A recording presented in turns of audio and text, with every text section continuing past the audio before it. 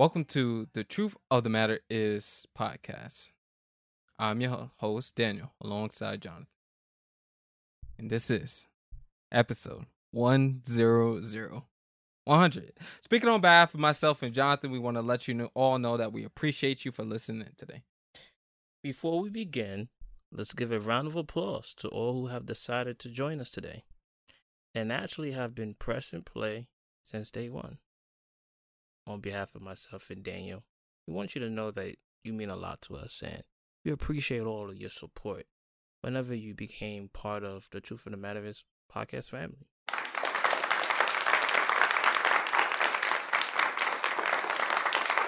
So Daniel, before we move forward with today's conversation, obviously, I have 3 questions. First question is, how does it feel to know that you are a part of something like this? It's done a great deal for my life, and learning more about the Bible has just been great in itself. So it feels good to know that we did 100 episodes week after week after week after week for 100 weeks. So I think it's a thing to hold our heads high about. Yeah, when I actually came up with the idea, this is the second question. Did you ever think that it would last this long? Well, I know you very well, and I've seen your discipline since I've been watching you in the 5th grade, just walking to the park to go try to work out or practice things for football. So I already knew once it was something that we got started with, it would be something that we would do consistently. Fair enough. I am a person that tries to be a man of my word, so I appreciate the compliment. For those who don't know, yes, I'm almost like a perfectionist, and I know that's not the greatest mindset to have, but that's always been something that I've tried to accomplish and do when it comes to things that matter to me or things that I want to do. So last question, I know you have your other projects and platform. How does it feel to share this stage with your older brother? Honestly, I've been trying to get out of this since day one. No, just yeah. I'm only joking. No, I know. It's good to be able to work together with somebody, because a lot of people, honestly, they're not reliable when it comes to starting something and sticking with it. You'll notice that sometimes with friendships, sometimes in business ventures, you'll notice it sometimes even with relationships and partners, and even if you make content and other things, it's very hard to find people who are consistent. So it's good to know that I have somebody in my life that I know I can always rely on, call upon, or do things together with, and it's gonna actually get done. So. I don't have any tissues, but appreciate that. Wish I had some tissues. Hold on, I got something in my eye. Yeah, so before we that'll get be the most emotional you ever see, Johnathan. Trust me. Yeah, so before we get started, it was something interesting that happened in a period of time. I think it was last week, or it might have been this week. So I want to share our audience what happened. So I've been Trader Joe, and I'm picking some things up. For those who don't know, Trader Joe is a popular supermarket for healthy foods. I believe it got started in California and it's made its way over to the East Coast. And I'm looking, and I remember Daniel on his vegan journey. He used to purchase this thing called hummus. Did I pronounce it right, Daniel? Hummus? You did. Okay, so I'm over here in a grocery store, right? Funniest thing ever. And I'm looking for the hummus. And I'm like, what was it for? So I never asked Daniel extensively, what does he use it for? I never asked him. So I said, okay, let me give him a phone call. So if he tells me what it is and it's something that interests me, I might pick it up and try it. And if he doesn't pick up, I'm going to continue to stay on the line, purchase my things, and get back to the car. So all I know is I called Daniel. He says hello. And I said, hey, Daniel, this thing that you had, what was it called? I believe I pronounced it wrong. I said humus or something. And Daniel said hummus. And the next thing I know, the guy in front of me turns around and engages conversation with me. And he starts explaining and saying everything that Daniel was supposed to say to me, to my hearing. And I didn't want to just be rude and just be like, hey, I'm not talking to you. I'm on my phone with my brother. He completely just took over the whole conversation to the point that Daniel was like, yeah, Daniel didn't, you didn't know what to say, right? Because it kind of felt like I explicitly, when I picked up the call, I said, hey, Daniel, let me ask you a question. So that hey, Daniel means that I was speaking to a specific person by the name.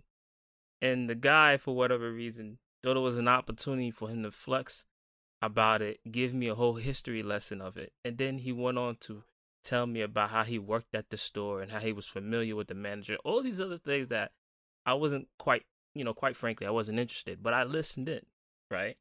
And he continued that conversation all the way until they called me. And then he had the conversation. I got a whole history lesson on how he moved to New York, how he's trying to get around, how he used that. He brought it. He said hummus or is a European thing. It was just like out of nowhere with this guy, and I didn't really know what to say. So now that this is the first time, because me and Daniel are quite busy, so we don't really exchange too much conversation during the week because our schedules are completely different. So this is the first time I'm going to hear Dan's response, knowing that the first time I called him, the conversation was supposed to be between me and him, and it ended up being between me and a stranger who thought it was his opportunity to inform me of all that information. You know what my honest thoughts was after he finished saying it? I was like, well, I guess you didn't need to call me after all. It was just so funny.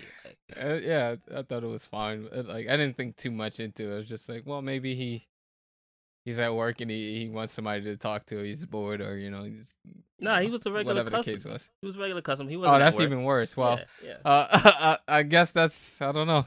Yeah, he was a regular Maybe he wanted to make a friend. I don't know. Yeah, I think he needed a friend. He needed instant conversation, so he took the opportunity and ran with it. I think that's what it is. So I'm here to tell you, Dave, that as I went out today to do some deliveries and I came back and enjoyed 2 NBA games, I actually picked it up and I tried it, and it's actually pretty good. It's actually really good, actually. So when you're going vegan? I don't know if I'm going vegan, but it is the healthier version of chip and dip because I do like ranch, and I've had cheese before. So, interesting, right?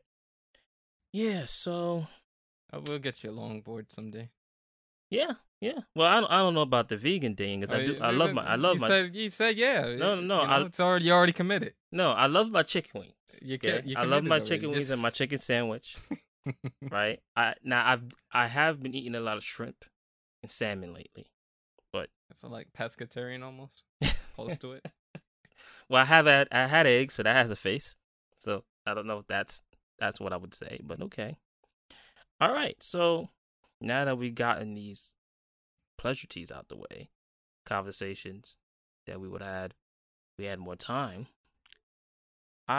Before we jump into prayer, I want to share a text of scripture in the hearing of our audience first. And it was this text of scripture that has kept me going every week when it came to providing content with Daniel. So I figured this would help many of you as well who are listening, right? And it's based off this text that the Lord is my witness, and therefore I'm really looking forward to hearing him say, well done, good and faithful servant. So I'm going to read this text. I know Daniel normally does. So I'm going to go to Jeremiah chapter 7, verse 21 through 27 in the English Standard Version. Again, Jeremiah chapter 7, verse 21 through 27 ESV. Thus says the Lord of hosts, the God of Israel. Add your burnt offerings to your sacrifices, and eat the flesh. For in the day that I brought them out of the land of Egypt, I did not speak to your fathers or command them concerning burnt offerings and sacrifices. But this command I gave them: obey my voice, and I will be your God, and you shall be my people, and walk in all the way that I command you, that it may be well with you. But they did not obey or incline their ears. but walked in their own counsel and stubbornness of their evil hearts, and went backward and not forward, from the day that your fathers came out of the land of Egypt to this day. I have persistently sent all my servants, the prophets, to them, day after day. Yet they did not listen to me, or incline their ears, but stiffed their necks were. They did worse than their fathers. They did worse than their fathers. So you shall speak all these words to them, but they will not listen to you. You shall call to them, but they will not answer you. The reason why this passage of scripture meant a lot to me once I got started and has continued to sustain me is because when I got started, I need to be aware while also having a reminder that what we do here on The Truth of the Matter is we're providing a service to help people on the behalf of God. Right? We're speaking the gospel message to many people who actually press play. And I had to come to the realization that some are going to listen and care. In fact, on the opposite end, there will be some who will ignore me. They're going to ignore me and Daniel. Some will say we're full of hate and ideas of promoting speech is something that they don't want to hear. There will be some who are grateful for the things said and will encourage them and keep them going for the things me and Daniel do and say. There will be others that will critique and make suggestions of how we're in error. When I started the Truth of the Matters podcast alongside Daniel, I had to prepare myself for it all because of Jesus Christ, who has enabled us to stand, is the main reason why I believe we're still standing and still doing the Lord's work. So I had to realize that if I'm going to keep going, let it be for the sake of those who want to listen. Let it be for the sake of those who can gain wisdom, understanding, and some suggestions that we make. Because we're not here to say we're some form of authority figures. But I think it's important to have a different perspective on the scripture to can be utilized to help you grow. And therefore see how it can be applied. You know, the very things we went to school for, philosophy, history, political science, sociology, psychology, history, all these different topics can be useful and are found in scripture. And therefore, I thought the marketplace was missing some sort of content that was centered around that. And I believe that's why God encouraged me to create the Truth of the Matters podcast. And of course, with Daniel's help, I believe we are a blessing to those who are press and play. So, I want to make sure I give the floor to Daniel as well. What would you say has gotten you to continue to be encouraged and to keep you going as you went week from week when it came to the podcast? Knowing that somebody's relying on me. I think it's important as a man that not only you are responsible, but you're also accountable. And if somebody's relying on you, there's no greater pleasure in this world than to know that somebody is counting on you to perform a task or giving you a responsibility. So just knowing I have a responsibility to you, I have a responsibility to the listeners, I have a responsibility to God, and I have a responsibility to myself to honor the commitment that I made to you, the viewers, and God to do this podcast week after week. So, okay, understanding my roles pretty much what allows me to be consistent. All right, great answer.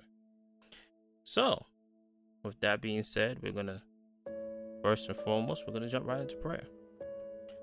Oh God, in the name of Jesus Christ, first and foremost, I want to thank you for watching over myself, Daniel, and our listeners. I want to thank you for inspiring us and employing us to provide suggestions and considerations when it comes to the reading of your word and how it applies to us daily. Lord, thank you for moving in on us by giving us an opportunity and a platform to declare how great your name is. For Lord, we know is above all names. Lord, we thank you for using us as instruments of righteousness, not wickedness.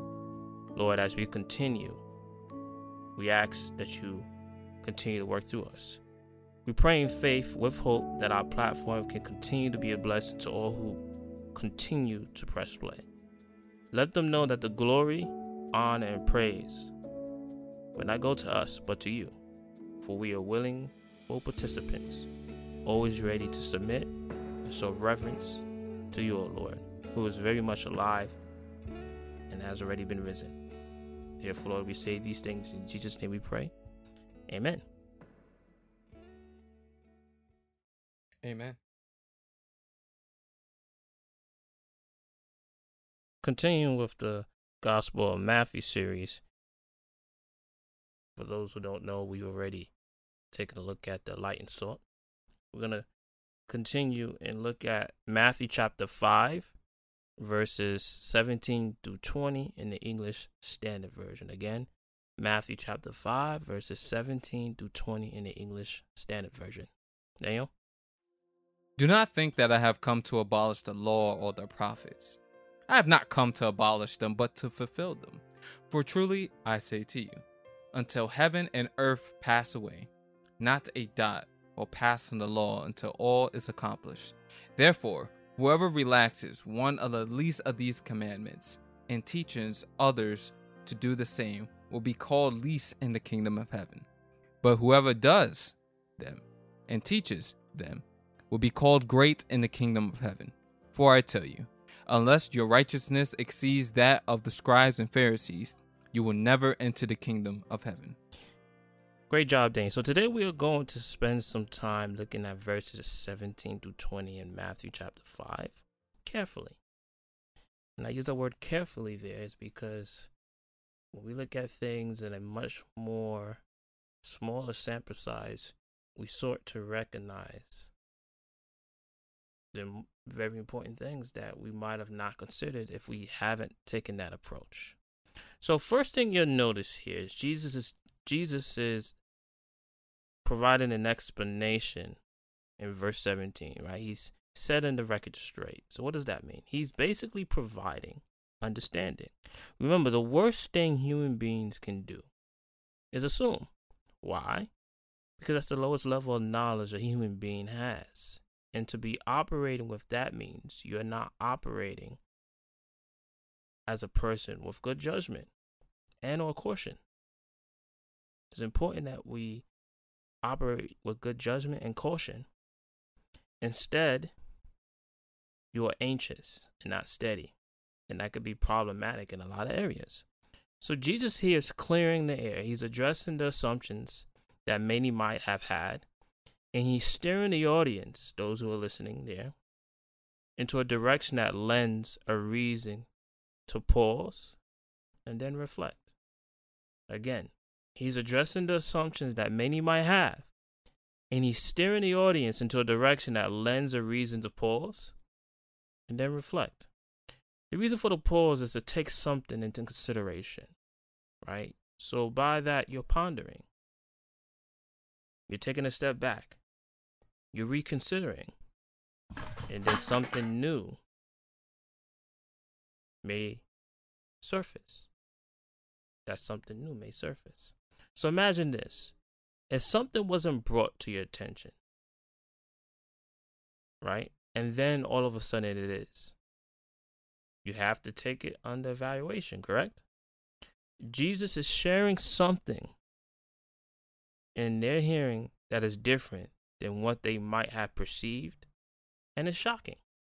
Jesus is saying, I did not come to abolish, which means to do away with, the law. Jesus instead is saying, I have come to fulfill it. What Jesus is talking about here is the 613 laws that the Israelians people are aware of. Jesus is making something very clear in verse 17. He's making sure to mention that he is not getting rid of the law nor the prophets. Again, he's not getting rid of the law nor the prophets.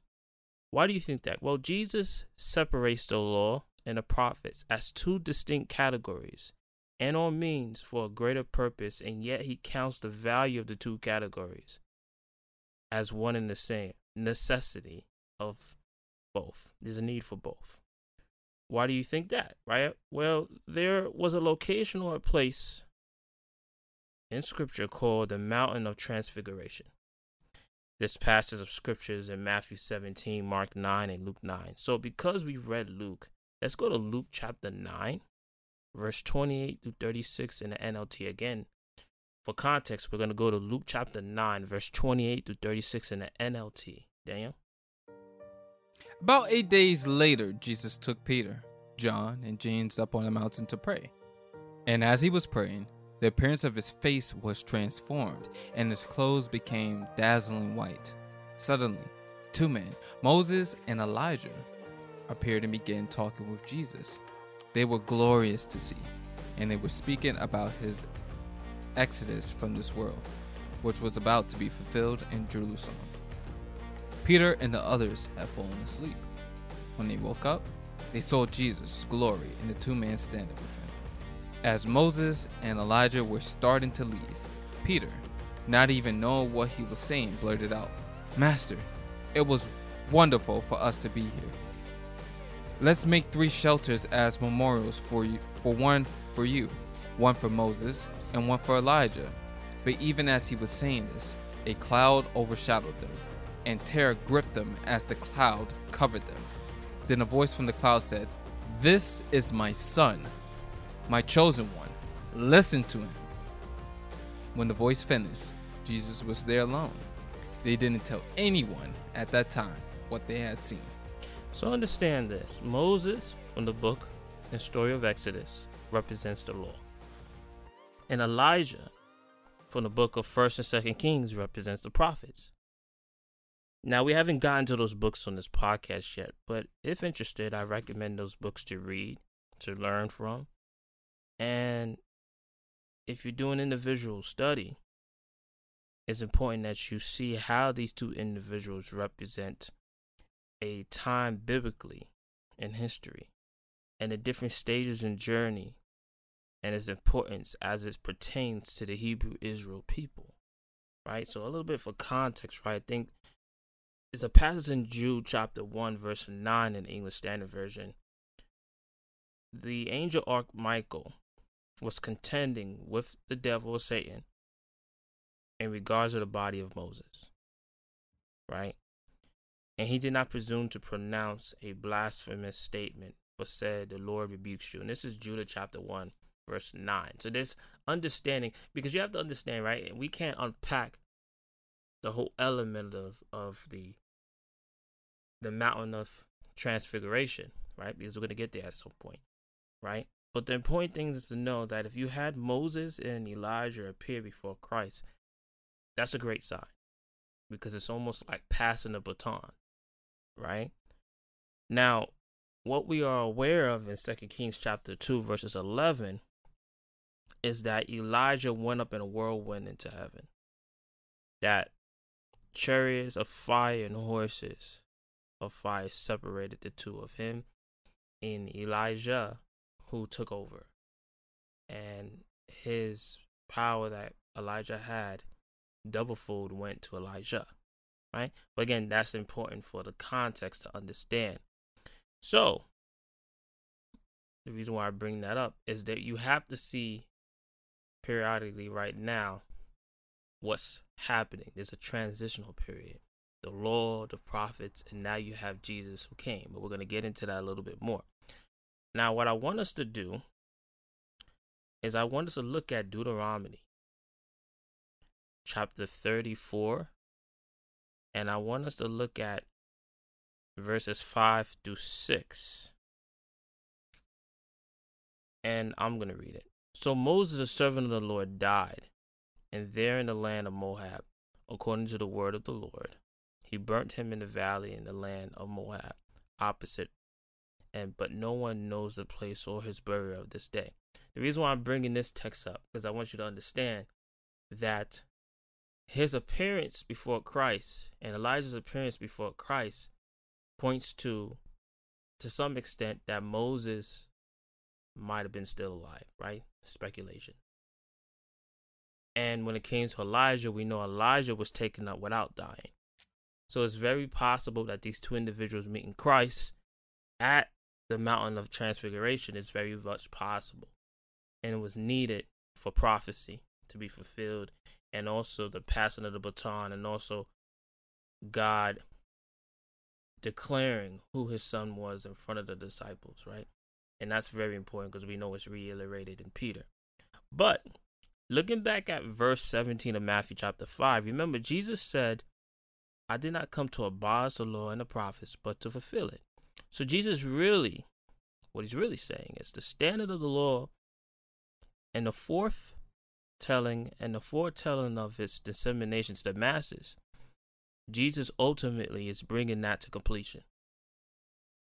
Basically, Jesus is satisfying the requirement of the perfection. Now, before I unpack that, the reason for the perfection, let me explain.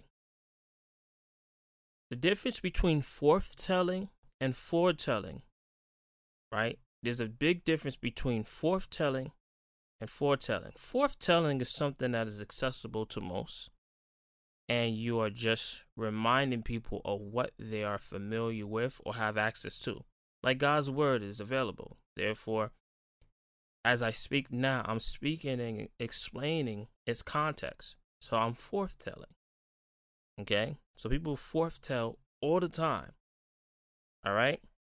In Hebrew time, it was the law within the Torah. So this is the act of foretelling you what is already available and has already occurred. Foretelling, on the other hand, are things that have not yet, and therefore the act is telling someone what you are expecting falls along what is a prophet and their gifts from God and what God does in most cases. Unfortunately, we're in a time and period now where a lot of people are calling themselves prophets and foretelling what they think the sequence of events are going to happen, and we've seen that transpire, especially when it came to the presidential governmental thing at the time. But the point is, those are differences. Foretelling. Right now, we're foretelling. Foretelling is something that God gives an individual to speak to someone in preparation of what they can expect. Very important that I explain that. So Jesus' fulfillment of the law is really his completion and the satisfying in his requirements of perfection for humanity. The reason why this is necessary here is because, according to Paul, everyone has fallen short of its standard thus far, right? Paul wrote in Romans the value of what the law did. So let's go to Romans chapter 7, verse 7 for now in the NIV. Daniel? What shall we say then? Is the law sinful? Certainly not. Nevertheless, I would not have known what sin was had it not been for the law. For I would have not known what covenant really was if the law had not said, you shall not covet. So simply put, great job, Daniel. The law was foundational and a standard in the right direction so we can recognize the sin within us. Say that again. Simply put, the law was foundational and a standard in the right direction so we can recognize the sin within us. If we go to another portion of chapter 7, and by the way, I encourage everyone to read all of chapter 7. It's all very good and instrumental when it comes to your understanding of it all. Let's go to verse 12, Daniel. So then, the law is holy, and the commandment is holy, righteous, and good. Beautiful. So we know that the law is very good, right? Let's jump ahead to verse 14 to 18 again, Romans chapter 7, Daniel. We know that the law is spiritual, but I am unspiritual, sold as a slave to sin. I do not understand what I do. For what I want to do, I do not do. But what I hate, I do. And if I do what I do not want to do, I agree that the law is good. as it is. It is no longer I myself who do it, but it is sin living in me. For I know that the good itself does not dwell in me, that is, in my sinful nature. For I have the desire to do what is good, but I cannot carry it out. One more time. We know that the law is spiritual, but I am unspiritual, sold as a slave to sin. I do not understand what I do. For what I want to do, I do not do. For what I want to do, I do not do. But what I hate to do, and if I do what I do not want to do, I agree that the law is good. As it is no longer I myself who do it, but it is sin living in me. For I know that good does not dwell in me, that is, in my sinful nature. For I have the desire to do what is good, but I cannot carry it out. Great job, Daniel. Please break that down. Okay. Part by part, because this is powerful. Okay. So we know that the law is spiritual, right? Yes. That means that it's good. But I am unspiritual. Because we know that sin lives in us. So therefore, sold as a slave to sin. So he creates a scenario. The good that I want to do is what I don't do. But the bad that I don't want to do in regards to sin is the things that I keep on doing. So I have to agree that the law itself, separate in relation to me, is good, right? As it is no longer good for me to attempt to do, because sin is living in me, because of the sinful nature that I was born into because of Adam's transgressions.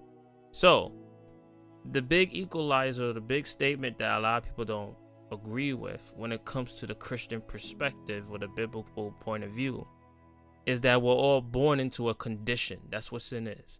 Sin is a condition that prevents me from acting good, doing good things. And therefore, there's an assistance, a need, a helper, like the Holy Spirit, that's supposed to help me carry out the good that I want to do. So basically, there is good elements of me, but because sin reigns in me, I have a hard time carrying it out because of my need to address and do things from a selfish perspective.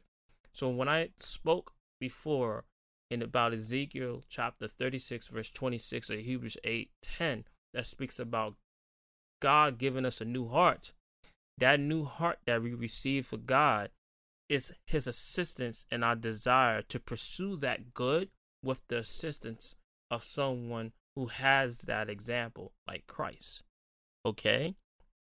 So, in short, I can have the desire to do what is good, but on a consistent basis, when faced with life's troubles, am I going to consistently live by that standard separate from God?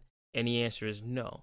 That's why we need a helper to help us along the way, to keep us on the path to doing that very thing that makes us changed and new creatures, right? Whoever believes in him, right, is a new creation. So that born again experience that you have with the assistance of the Holy Spirit, that old lifestyle and habits that you created, not being associated with Christ, when you get baptized, that person is buried underneath, just like Christ, who we discussed last week about the importance of the crucifixion. He took those sins to the grave on our behalf, which is by his name our stripes are healed. By his name we are new creatures.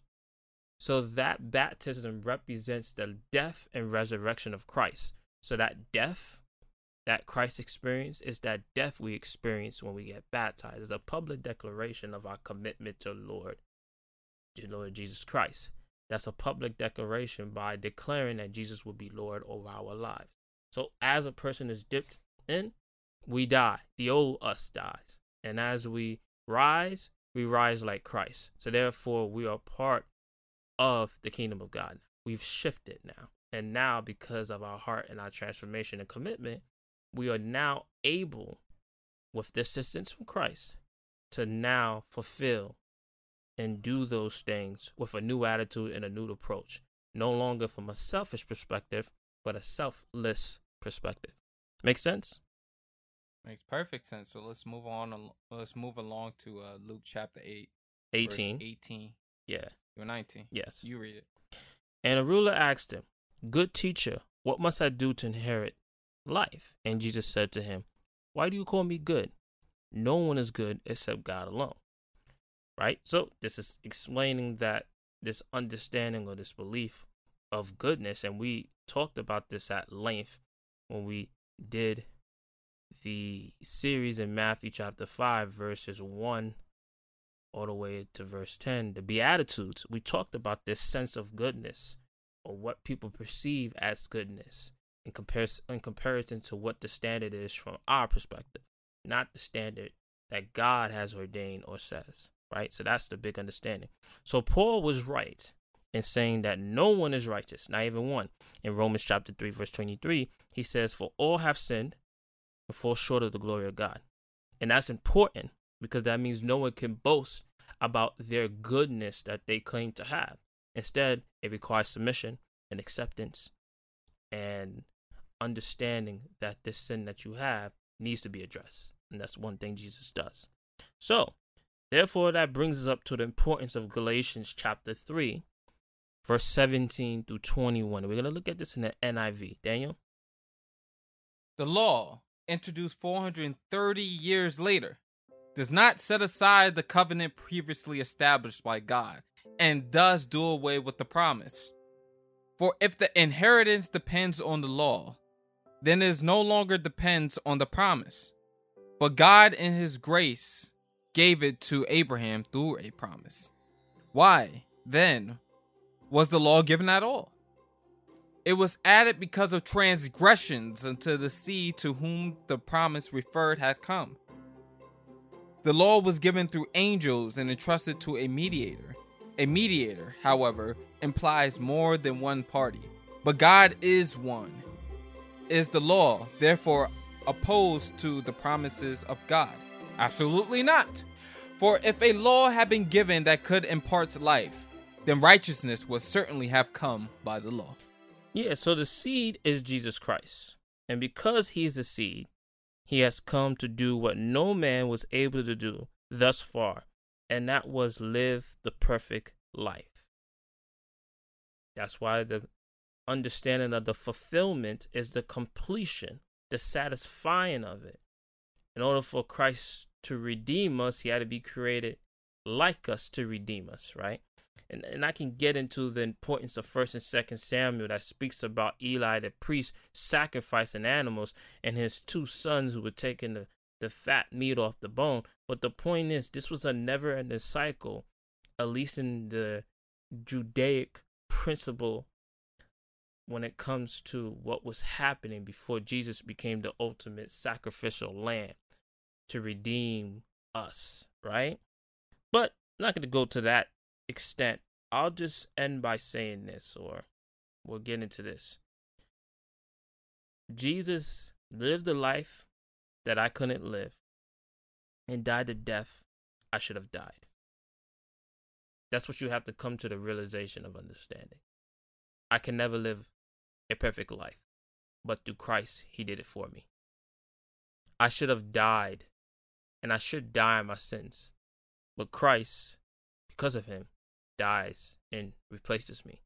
Therefore, that understanding of repentance is the action of forgiveness, but the reassurance of changing one's behavior and the attempt to be holy. And that takes time. That's a process that doesn't happen overnight.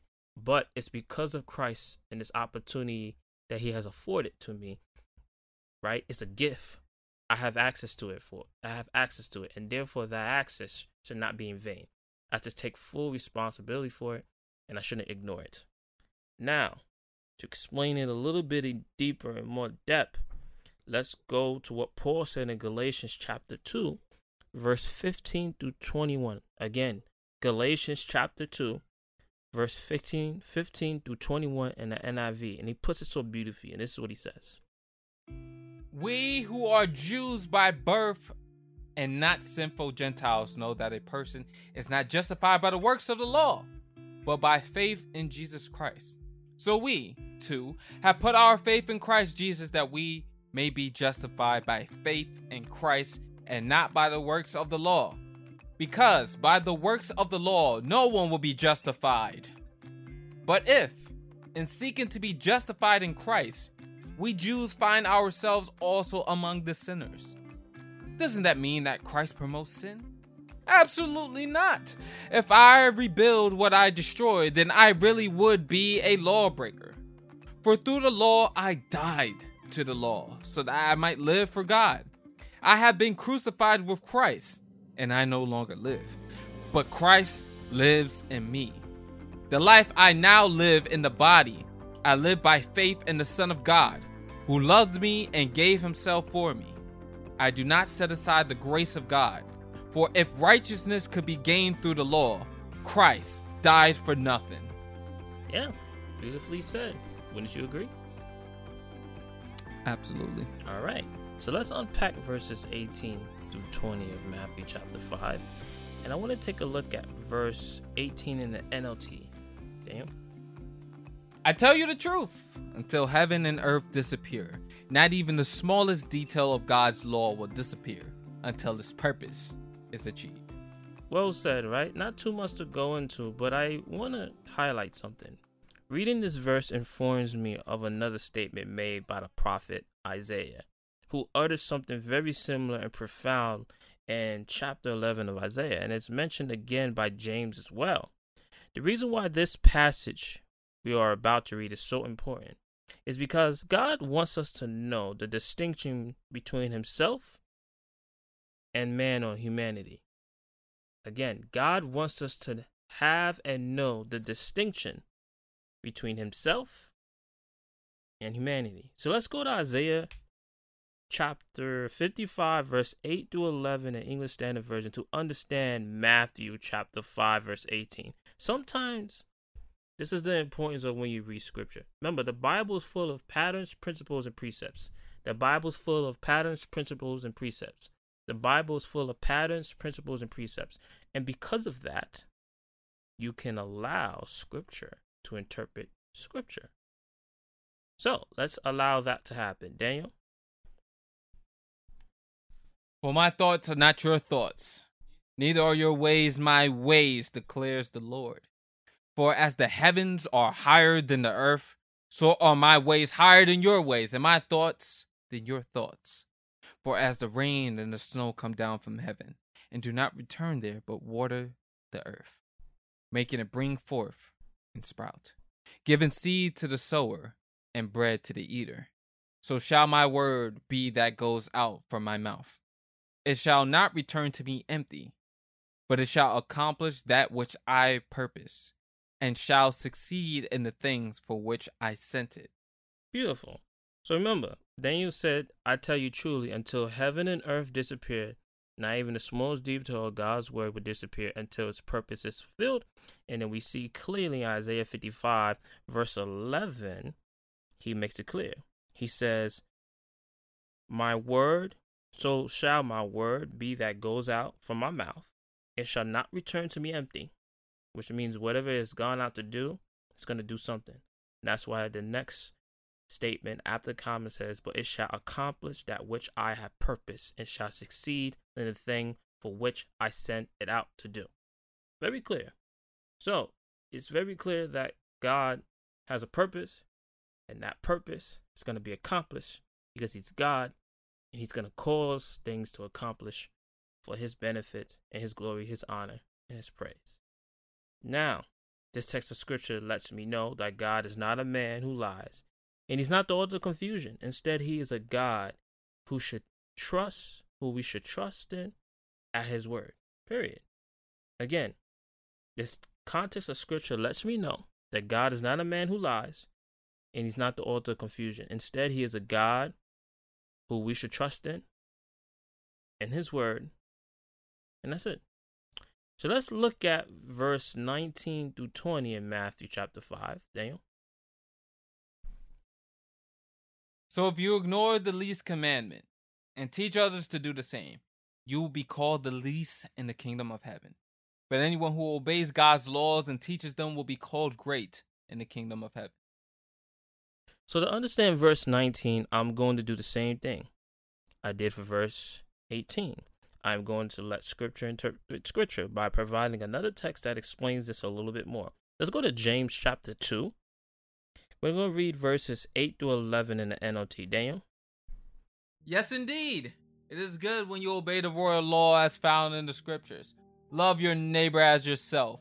But if you favor some people over others, you are committing a sin. You are guilty of breaking the law. For the person who keeps all the laws except one is as guilty as a person who has broken all of God's laws. For the same God who said, "You must not commit adultery," also said, "You must not murder." So if you murder someone but do not commit adultery, you have still broken the law. Which is very clear that prioritizing one law over another does not escape you from the judgment of breaking any of them, right? Let's dig even deeper. Let's also go to Galatians chapter 3, verse 9 through 14, also in the NLT. So all who put their faith in Christ share the same blessing Abraham received because of his faith. But those who depend on the law to make them right with God are under his curse. For the scriptures say, "Cursed is everyone who does not observe and obey all the commandments that are written in God's book of the law." So it is clear that no one can be made right with God by trying to keep the law. For the scripture says, "It is through faith that a righteous person has life." This way of faith is very different from the way of law, which says, "It is through obeying the law that a person has life." But Christ has rescued us from the curse pronounced by the law. When he was hung on the cross, he took upon himself the curse for our wrongdoing. For it is written in the scriptures, "Cursed is everyone who is hung on a tree." Through Christ Jesus, God has blessed the Gentiles with the same blessing he promised to Abraham, so that we, who are believers, might receive the promised Holy Spirit through faith. Beautiful. Well said. Sometimes Scripture interprets Scripture, and sometimes Scripture and other books complement your understanding of it all. The reading of the last two portions of Scripture explains why in verse 20, Jesus really was being sarcastic, but at the same time direct when he said this. Daniel? For I tell you, unless your righteousness exceeds that of the scribes and Pharisees, you will never enter the kingdom of heaven. Why you read it like that?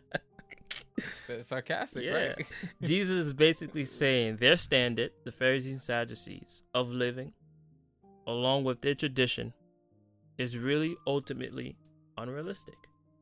Again, Jesus is basically saying that the standard of the Pharisees and Sadducees and the way they're living along with their tradition is really ultimately unrealistic. My suggestion is to revisit a few. You know what's funny? I took that a little different. Okay, what would you say? The way that the Pharisees live is so low that it's not, you don't have to do much to be above it. Okay, I take that too. Same meaning. So in their eyes, remember, they were righteous in their own eyes.